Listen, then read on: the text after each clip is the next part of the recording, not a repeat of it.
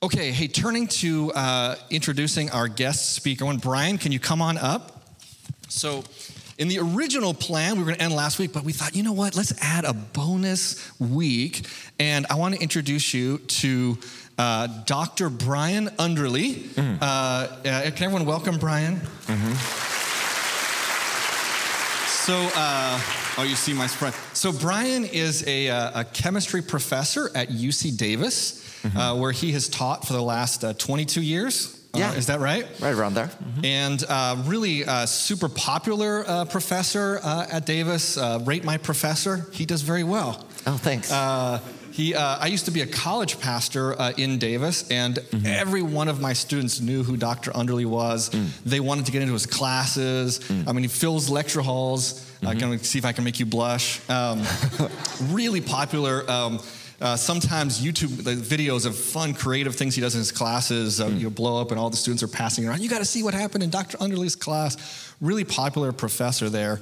And I reached out to him and said, would you be willing to come and speak to us on the topic of are faith and science compatible? And he said, yeah, I can do it. So I'm really grateful to have him. Some of you might know him from his popular books, his big writings. This one, for example, maybe you've read it. I know I have. Rhenium carbonyl bonded to highly dealuminated zeolite Y, structure determination by infrared and X-ray absorption spectroscopies. Yeah. Pretty good. That was really good. How many people have read it? Someone in the back. Fantastic. Not to be outdone by its best-selling sequel, alkene hydrogenation catalyzed by rhenium carbonyl bonded to highly dealuminated Y zeolite spectroscopic characterization of the working catalyst. I like it to be catchy. Yeah. It's memorable that way. Just giving you a preview of the sermon here.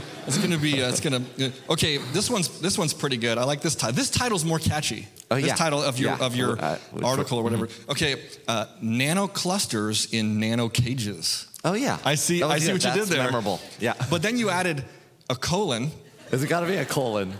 Platinum clusters and platinum complexes in zeolite LTL probed by 129XE NMR spectroscopy. Is that how you read it? I don't know. I don't know how to say these words. I don't live in this world. So I might have gone without the colon and just kept the stopped right there. a little bit catchy. So and then one more. This one was a group effort. You and a team of professors wrote a single site platinum. Is that carbon monoxide, CO? Yeah. Carbon monoxide oxidation catalyst in zeolite KLTL : microscopic and spectroscopic determination of the location of the platinum atoms. This gets me excited. It's good. Yeah. Are you fired up? Fired up. Yeah. So that's Dr. Enderle, a brilliant mind, and also has worked with InterVarsity over the years as well. And so I know him in that capacity. So it's a great joy to have Dr. Enderle here with us to speak on the topic of faith and science. Yeah. And I wonder if we could just start by praying for him, and then we'll just let him take it away. God, we thank you for Bryan. We thank you that he was able to make time to be here with us. We're so grateful, and so grateful for the way that you've used him so many ways. And we just, we're asking the question, God, how does all that we learn of you fit with all that we learn from science? And do these two worlds, are they compatible? God, we just pray that you bless Bryan as he teaches us, and we pray that we'd be able to learn. In Jesus' name we pray. Amen. Amen. Thank you, Bryan. Let's welcome him one more time. All right. It's great to be here. Hello. Nice to be here. You may wonder why I wear a tie and Pastor Matt does not. And that's because at any given moment, I may need to do a calculation. So I have the periodic table on my tie. So if you need to do a titration later, let me know. And this may sound miraculous. I don't know how you'll take it, but if you look at the next slide, someone married me, and this is my family, Peggy and Isaac. I know what you're thinking. trophy husband. Today we're going to take a look at how science and God are compatible. And several years ago, I was able to give a TEDx talk. And at that talk, you'll see a picture of it here. There was a bunch of us, and we speak briefly on different topics. And to the right side of the picture was the green room. And I walked into the green room for my session. I was speaking in the afternoon. And when I walked in, I was greeted by a volunteer. And there were no pleasantries, actually. He just, knowing that I was going to speak on God and science, he came up pretty loud and said, "How can you believe in God? God has nothing to do with science. You can't prove God." So all the other speakers heard this in the green room, and it was quite awkward. And I thought, I can return the awkwardness. So I said this first thing that just came to my mind, which was, "Do you have a girlfriend?" I don't know, it's just it's what I thought of. And he said he did, and I said, "Can you prove to me using science that your girlfriend loves you?" Then it got really silent. But I was on a roll. So I said, "Yeah, that's right. No, you can't. Because every area of study has its own method of proof. And you can't put science in a place that it ought not be. So every area of study is different and proves things differently. Science is different than philosophy, which would be different than a court of law, or different than archaeology, or different than theology, and different than your girlfriend." And this is exactly why we're talking about this today, because there is this tension between God and science, and if these two things can really go together. I want to share a verse with you. You actually saw this early in the series from Pastor Matt. I want to come back to it again.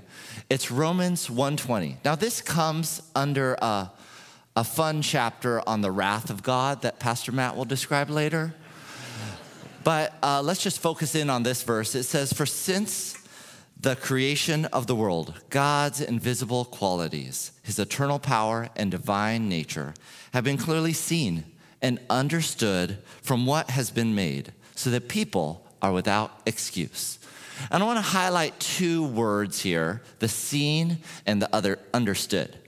Seen, they're semi-common in Greek, which this was translated from. But seen really has to do with the senses, what we see and perceive and observe, kind of like what I would do as a scientist. And then the understood has a bit more of a metaphorical look. It's Jesus liked to use this word when the disciples were being knuckleheads. He would ask them, "Do you not understand?" And that understanding, like, do you not get what's going on? And really, when it has come to my faith, well, really, what Paul is saying is, whether you see it and observe it, or where you understand it more on an intuitive sense, God is there. God is real among creation. And I have seen exactly the same thing, that as I have studied science more, it has gone more to reinforce my faith rather than degrade it. Sometimes, if you're a Christian here, you can feel threatened by science. So you can feel that science might eventually undermine your faith. But there's actually a little news I have for you. If you're a skeptic, some skeptics feel that the religious use of God could undermine science. So there's kind of a mutual feeling we have going on here. We have a shared fear here sometimes of what science and God interplay can be like. So the first thing I really want to hone in on is, what's the interplay between God and science? So let's focus there for a moment. And you'll see a slide come up that has to do with systems, and I'm going to explain that in a moment. But more importantly, first, I need to talk about my favorite blue pen. I like blue pens. I really like this one. And It's just beautiful. Now, if I came up to you and I asked you, did someone make this? You would say? Okay, Matt, I thought they might say yes. Okay, I was ready for this. How do you know that? Think about, how do you know that someone made this? So for example, some people might say, well, I've seen pens before. But then I might say, well, do you work in a pen factory? And even if you do, have you seen this one? This one is so nice. Some people might say, well, you know, on each pen and things like this, it says, it has writing. And it says like made in Kentucky or whatever. But if you take a look, this pen has nothing written on it. Others might say, well, you don't find pens like this in nature. But what if I told you that I was in a forest one day and I saw this between a stick and a rock? Now, I could go on, but you have this intuitive, or according to Romans 1:20, understanding that someone made this. That just makes sense. And there's actually a science behind is something designed or not. So, and the way I would explain this is actually a system. And a system has 3 parts. One part is the source. What is the genius who thought, I'm gonna make a blue pen? And thought of all the parts that would go along with that. That's what we call the source. The second part is the process. So what is the process that had to be gone through in order to collect the plastic, the ink, and fashion it in these beautiful, curvaceous, but perfect lines? That's the process. And then we have the final existing system, which is the pen itself. Okay, now me as a pen user, I'm the end user here. I don't have to care who made this. I don't even have to think about that. I don't have to care about the process, how it operates, or how it came to be. That doesn't matter to me.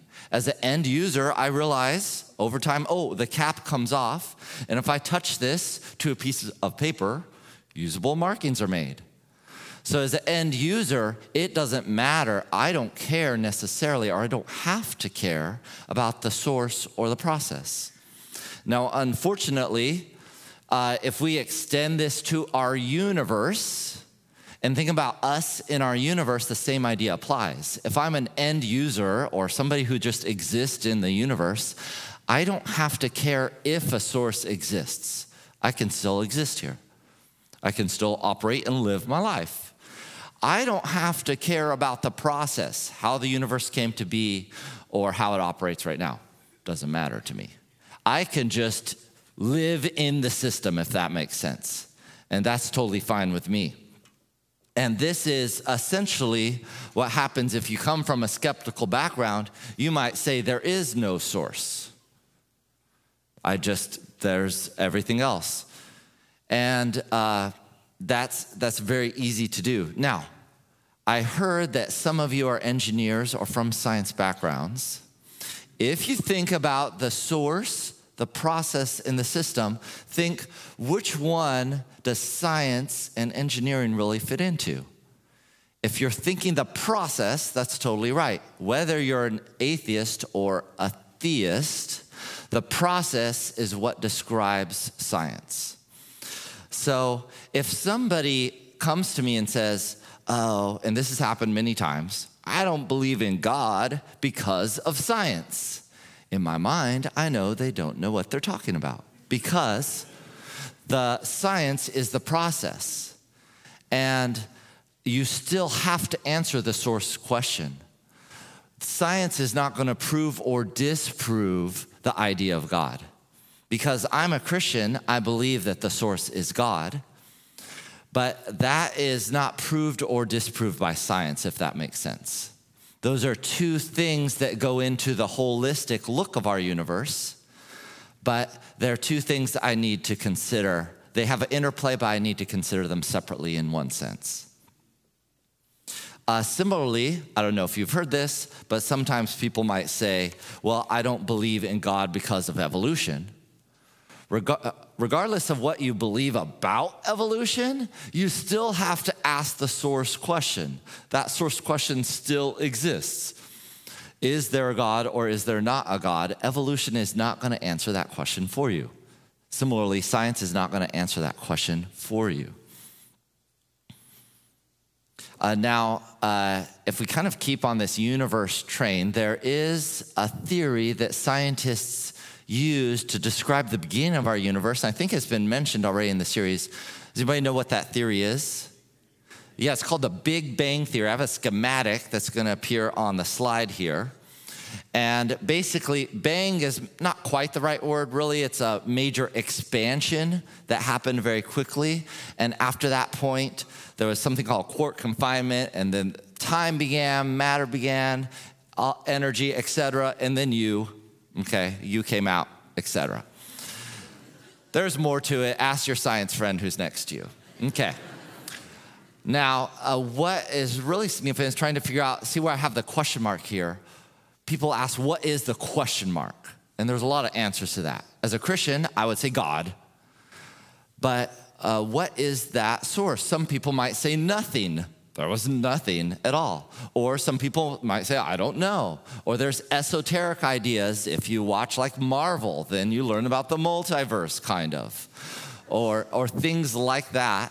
Now, all these ideas are not necessarily mutually exclusive, but we wonder, what is the source? Now, the nice thing is, if me as a theist or a Christian, I say that God exists, and then on the other side, there might be a skeptic who says there's nothing, the question mark is nothing. Both of us actually have something in common because we cannot prove that using science. That is an assumption that we have about the beginning of our universe. So there is some interplay there between science and God, but let's kind of take it a step further. My second point that I want to make is that science is not a worldview. Science is not a worldview. Let me explain both of those. First of all, science, because that's our favorite. Science is this idea that you can gather observations, look at patterns and things like that as this first source, and then the scientist comes in and interprets that data. Sometimes we call that empirical science. So science is this whole process. Now, on the other hand, there's something totally different that we call a worldview. A worldview is how a person views the world. They have a set of core assumptions for whatever they believe, and this can be conscious or unconscious. And then out of those assumptions, their values, their behavior, their culture, etc., extends outwards. There's a lot of worldviews out there. There's the Christian worldview, for example, and a lot of other religious worldviews.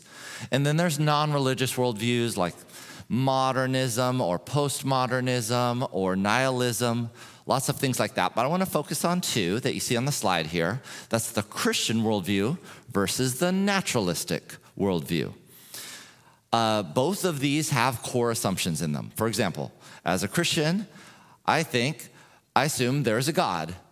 And God interacts with his people, but people sin and have rebelled against God. So God had this plan to send Jesus as a mediator that we might believe in him and live with him forever. On the other side, there's a naturalistic or skeptic worldview, which assumes that matter is all there is. There's no spiritual. And so you live your life accordingly. Science sort of directs you of sorts, and you learn what you can from it. And then when you die, boom, you're gone. And there we go. So there's these two different worldviews. Both have assumptions. Whether there's a God or whether there's no God, there's still assumptions, and that affects how we live our life. Now, some of us, if you're a Christian, might feel threatened a little bit because the naturalistic worldview seems to have science on its side. But in fact, science is not attached to worldview, or science is not a worldview in and of itself. So myself as a theist or someone who believes in God can say, I believe in science. And in fact, I believe it's God's fingerprint on how everything came to be. We're learning more about God when we learn more about science. So science is not attached to a worldview. though often, like in the classroom, on social media, things like that, people attach science with their belief that God is not there. But really, that's not a fair attachment. And in fact, you might be thinking, well, why does Christianity have assumptions? Is that okay? Like, does the Bible have assumptions? If you take a look at your Bible, even if you open to the first chapter, first verse, it says, in the beginning, God. There's no philosophical proof there. It's just deal with it. God's there, things started, we go. Boom. That's it. So there's no rigorous proof of that, philosophical or scientific or otherwise. Now, as you read through your Bible, you might be more and more convinced over time, but still you have that core assumption of God existing. You have to remember that the Bible is a focused book. It doesn't talk about everything, and it's totally okay with that. There's no discussion of bananas in the Bible. It's not teaching me how to make rice perfectly. I don't know how to make an apple pie from this. It's a focused book. Similarly, I have a very heavy chemistry book. This is the chemistry book I teach out of. Don't worry, I'm strong, so I'm able to carry it. This book is also focused. It talks about certain things in chemistry, but it does not talk about bananas. It does not talk about how to make rice perfectly or an apple pie, etc. All books have a particular focus. The Bible is theologically focused with its assumptions. In this case, my chemistry book has its assumptions and it has a chemistry focus. And that's totally normal, and we can expect that. We don't have to be surprised by God. And so just because, you might wonder, well, just because the Bible or Christianity, there might be assumptions in it, you might wonder, does that mean I have blind faith if I believe? Well, you possibly could. I've met many Christians when I've asked them, well, why do you believe what you believe? They're like, I don't know, but I'm feeling it. And that happens, but at the same time, I've actually asked skeptics, hey, tell me why you believe your worldview, and they don't have an answer either. Anyone can have blind faith. We can give it around just like cash. It's not attached to religion or Christianity per se. Anything you do could have blind faith. I can say for me that I've landed on the theistic or Christian worldview because I believe it answers life's questions the best. You might, as you hear that, you might be thinking, wait a minute, I'm a Christian, but people have asked me questions about the Bible and stuff like that, and I haven't had a good answer. And I would say that definitely happens. If you're taking a worldview in particular, like Christianity or something like that, any trained philosopher or someone like that can come in and deconstruct your worldview at any point.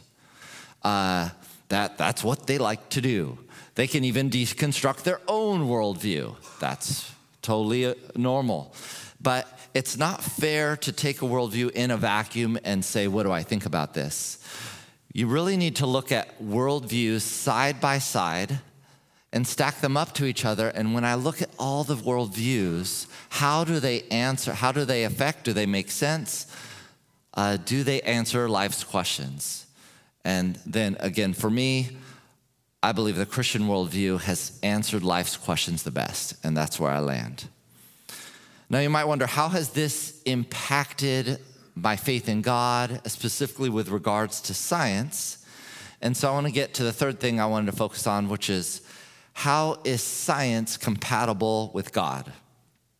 I actually gave you one example so far, and that's with the Big Bang. Some Christians feel threatened a bit by things like the Big Bang Theory, because they think, would this undermine our faith? But actually, I'd recommend you feel super happy about it because before the Big Bang, scientists used to believe that there was no beginning. But after the theory of the Big Bang came out, there was a beginning, which matches with Genesis 1:1, in the beginning.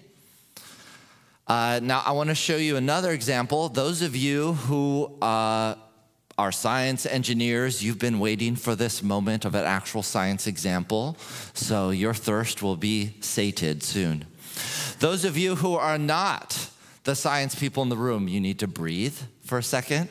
I will say some sciencey things. I think you will survive. Okay. All right, I want to give you one example. Of course, talk to me afterwards if you want to hear about other things or ask me other questions. But I want to give you an example and do a thought experiment between something in science called relativity and then something in theology we call omniscience. Let me say a little bit about omniscience first. It's this idea that God can be all-knowing. He can know past, present, and future and not be confused. He just has that wealth of knowledge and discernment. Now, if you're thinking about this, just kind of like omniscience, this sounds magical. Like, how is this even possible? There's no analog to that. Nothing is like that. So it's kind of weird if you think about it. Well, I want to do this thought experiment with relativity. Relativity is this idea that came with Einstein about 100 years ago and was developed over time. There's lots of parts to it, but I want to focus on one part, and that is how time and velocity go together. Okay, here it is. Relativity says this: the faster something goes, the slower time goes from the point of view of the observer. One more time. The faster something goes, velocity-wise, the slower time goes. I'll give you an example that may flesh this out for you. It's called the Hoffa-Keating experiment. It was done in 1971. We'll have a slide on here, where they took these very synchronized, these completely synchronized cesium atomic clocks. They're really precise. You see them in the lower left-hand side of the picture there. And they left some on the ground, and they put some on a plane, okay? Just like any plane that you might travel domestically or internationally on. That plane flew around and then landed back down. What do you think the scientists observed about the clocks that were on the ground versus the clocks that were on the plane? They were no longer synchronized, and the one on the plane was behind in time. So this reaches its apex as you go faster and faster. So the universal speed limit is something we call the speed of light, which is pretty much the fastest something can go. Light is going so fast that time is neither here nor there. Your clock basically stops moving. I know you get this, but the person next to you is not understanding this right now. Okay. So again, light is traveling so fast that time is not moving. And this is something that Einstein, again, told us decades ago. His formulas calculated exactly what happened during the Hoffa-Keating experiments. And that's where I want to pause with the science for a moment. You can breathe. Yes, you made it. And then I want to tie this in with omniscience. So let's go back to omniscience for a second and God. God, in Scripture, describes himself and is described as light. You'll see two passages come up, and it says this. Jesus says, I am the light of the world. And it also said that God is light, and in him is no darkness at all. So God himself is associating himself with light. And we know that God is outside of time, seeing past, present, and future. Or I might put it like this if we go to the next slide. If modern science tells us that light can be, quote, outside of time, then we are not as surprised that God himself, who is omniscient, can be, quote, outside of time. These are the things like this that really get me awestruck with God, because now, in the past, we used to think, wow, how could things like omniscience exist? There's no modern analog. But there actually is. Now, don't get me wrong. I'm not saying that God is a photon. I'm not saying that this is a proof for God. What I'm saying is that we need not be as surprised that God can do these things, because there are things in nature that operate the same way. In an analogous sort of way, God has designed the universe so that it kind of operates like him. And with Einstein and with modern science, there's actually a wealth of knowledge that came out of that made these interesting touch points with God.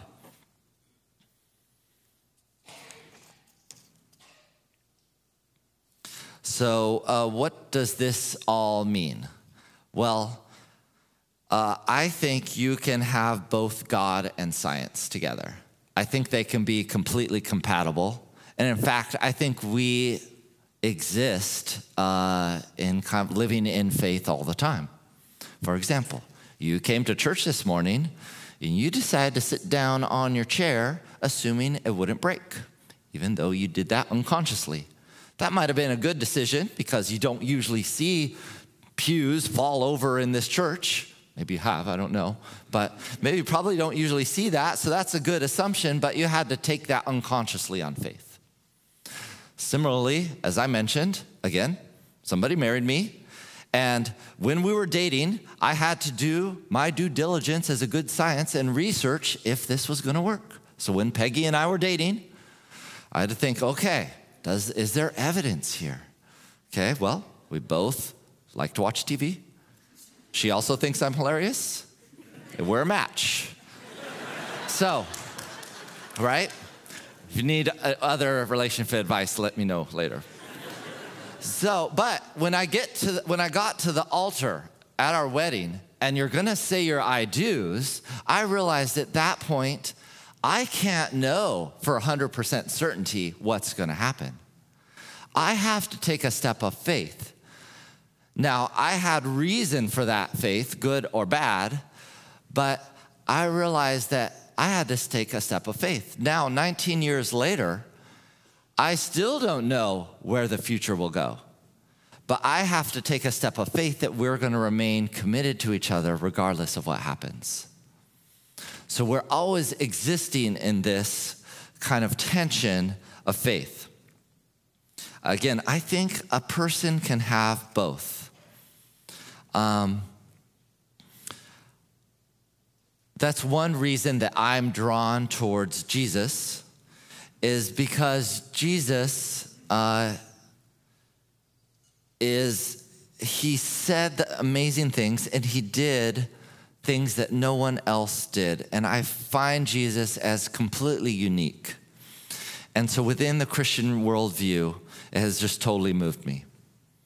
Einstein, looking at someone outside of religion, said this in 1954. Science with religion is lame, without religion is lame, and religion without science is blind. Now, Einstein didn't hold to any particular institutional religion, but he knew that there was some sort of interplay. He knew that these sort of things went together. A factoid that you might not be familiar with is that compared to the average populations, if you poll scientists with PhDs, you'll find that scientists with PhDs, there are a higher percentage of believers in God as compared to the average population. So in fact, it's the reverse of what social media and other things might tell you. I want to close with a sunset example. I think you've heard of sunsets before. Here's a picture of a sunset in Davis. And as you look at this, I want you to think, how does this What do you think? Or how does this make you feel? Like, think about that in your mind or heart. And I just want to share some of the things I've heard that might resonate with what you might be thinking or feeling. People have said, wow, when I see pictures like this, or I think of a sunset, I think of artistry, or I think, wow, that's beautiful. That's amazing. People get inspired. People think, oh, this is a place I want to take a date. Things like that. And maybe you were thinking some things like that, and if you were, I was a little concerned about that, because that's not what I think at all. I think of our sun, which is a main sequence G2 type star, undergoing electronic transitions, giving off electromagnetic radiation with a certain wavelength and frequency, going through and being perceived by the cones and rods in my eyes, and then the neurotransmitter tell me, I see this. I call that a sunset. If I compare your answer with my answer, if they're different, which one is correct? If you think about it, yeah, both are necessary. If you have one and not the other, you are missing a bigger piece, this holistic piece. And if we extend this further, if we think of our world, if we think only of the beauty and miss the science, we're missing something. Or if we think only of the science and miss the beauty of God, we're missing something. So I would encourage all of you, if you're a believer, to think, why do you believe what you believe? And if you're someone who is seeking and interested in God but not sure, to actually investigate and see if God shows up. Continue coming to church. Continue asking questions and look for God to show up. Let me pray. Lord Jesus, thank you for what you have done.